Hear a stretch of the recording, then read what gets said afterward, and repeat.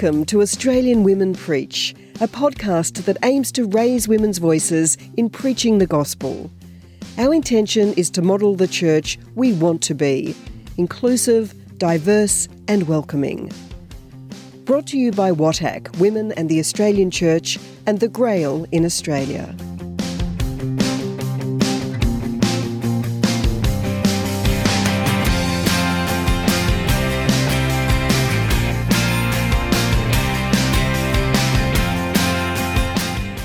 Sue Lodge Calvert is a semi-retired Anglican priest and faith blogger.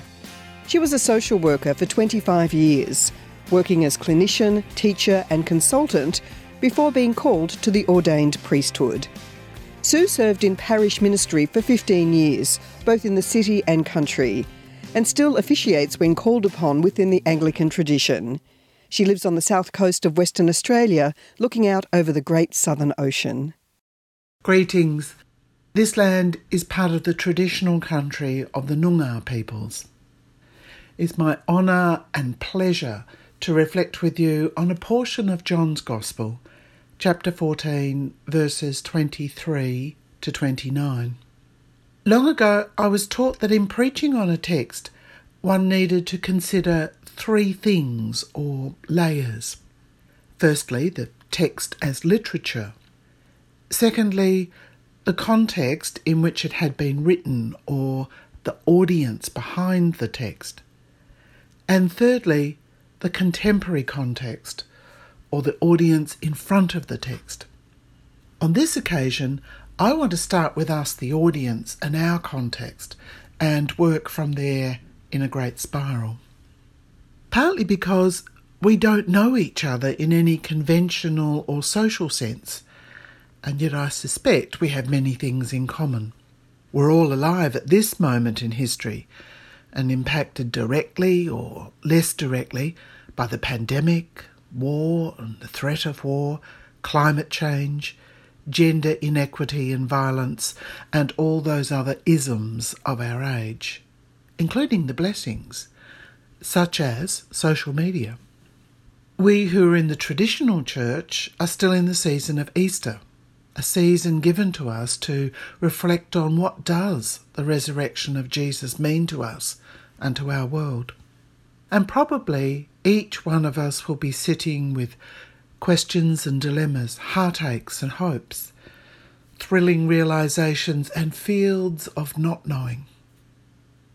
I suspect that in this gathering we've all been on the journey quite some time, and yet here we are, still seeking new insights and letting go of old certainties as we grow and surrender into our true nature, our God-given nature and calling. The context in which the Gospel of John was written is not really agreed upon by all scholars, but certainly it seems that it was written later than the other Gospels, and for an audience who knew or at least appreciated Jewish religious practice.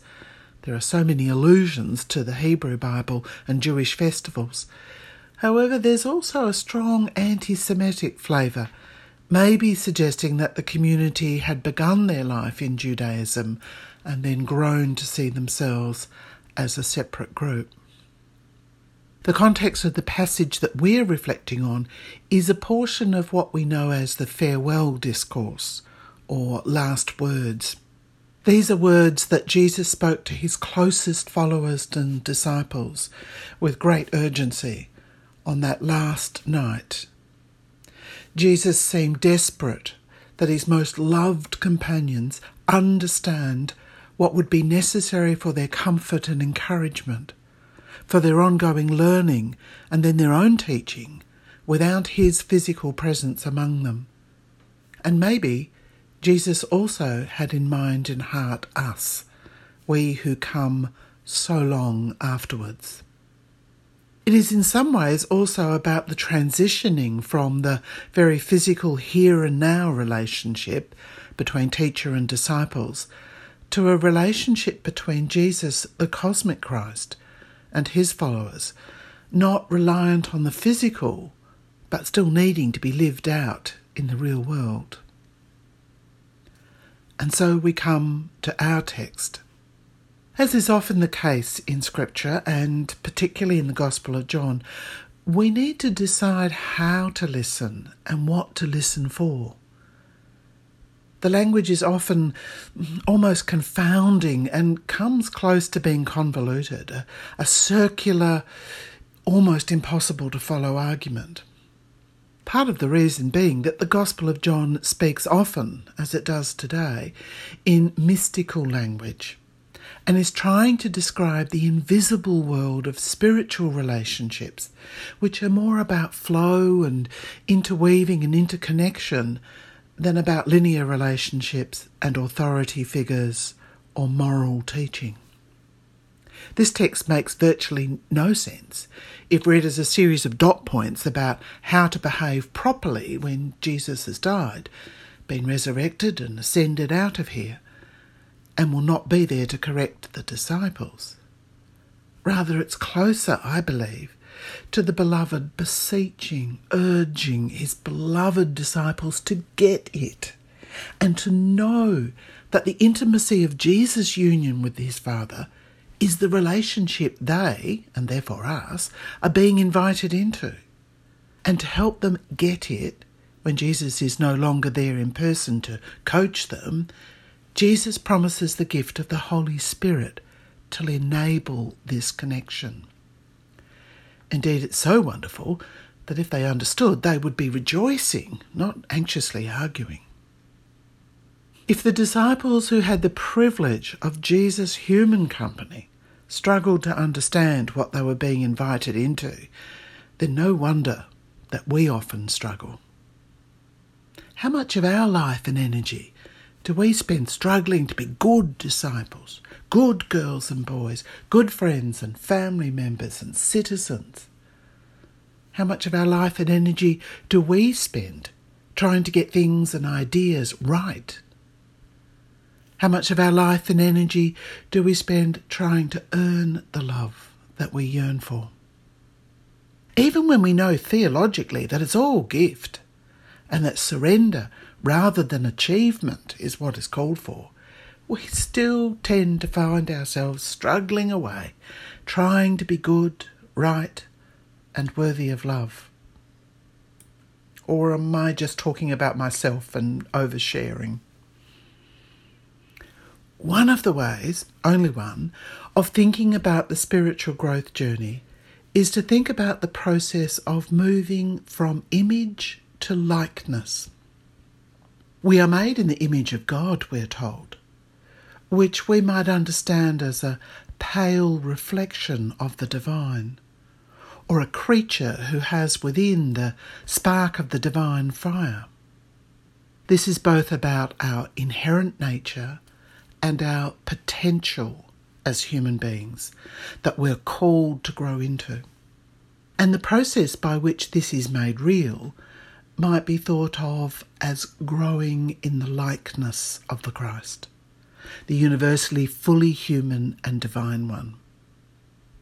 The language of growing in likeness also is suggested to me by the promise and the instruction in our text. Those who love me will keep my word, and my Father will love them, and we will come to them and make our home with them. The language of word has several layers or resonances here. The word, or logos, is the creative means by which creation took place and relates to that Hebrew understanding that words have real creative power and that this is how God created the world. Remember that John's Gospel begins by remembering that Jesus has been present since the beginning of time as the Word, and that Jesus is the Word made flesh. And of course, the Word also refers to sacred scripture and the wisdom of our tradition. So keeping the Word is all of this, drawing near to the creation and seeing God the Creator in our world, participating in creative processes as spiritual practice, drawing near to our Lord Jesus, the Word made flesh, in prayer and loving communion, and of studying and submerging ourselves in the wisdom and truth of the written word. When we make room in our hearts and minds and souls for the word, then we will find ourselves being dwelt in. We will find that the Spirit has set up home in us, and we will find that God is indeed closer to us than our own breath. This journey asks of us both complete surrender to what is already, a giving over of ourselves to the truth of God's great, unearnable love that pre-exists us, waits for us, envelops us.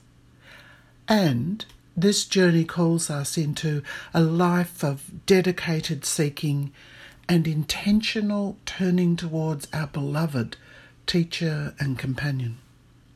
A life that has both intentional spiritual practice and freedom to experience life as it presents itself. In this daily dance of surrender and struggle, recognition of gift, and the hard work of giving away all that does not belong, we grow into the likeness of the one we follow and give expression to our truest, deepest selves. This is life-giving truth that we spiral around and come back to again and again. If and when we forget who we are and whose we are, may we be reminded. When we're lost or distracted from what is essential, may we be contained by the embrace of the divine. And if we should ever lose sight of our beloved, may we feel the touch of the hand that has our names carved deeply in it. Even so, come, Lord Jesus the Christ, and enliven us with your Spirit. Amen. You have been listening to Australian Women Preach, brought to you by WATAC, Women in the Australian Church, and the Grail in Australia. You can find out more about WATAC at watac.net.au and the Grail at grailaustralia.org.au. The music in this podcast is from the song Truth, from the album Into Silence, by songwriter, musician, theologian and teacher Danielle Ann Lynch. You can hear the full version on Spotify.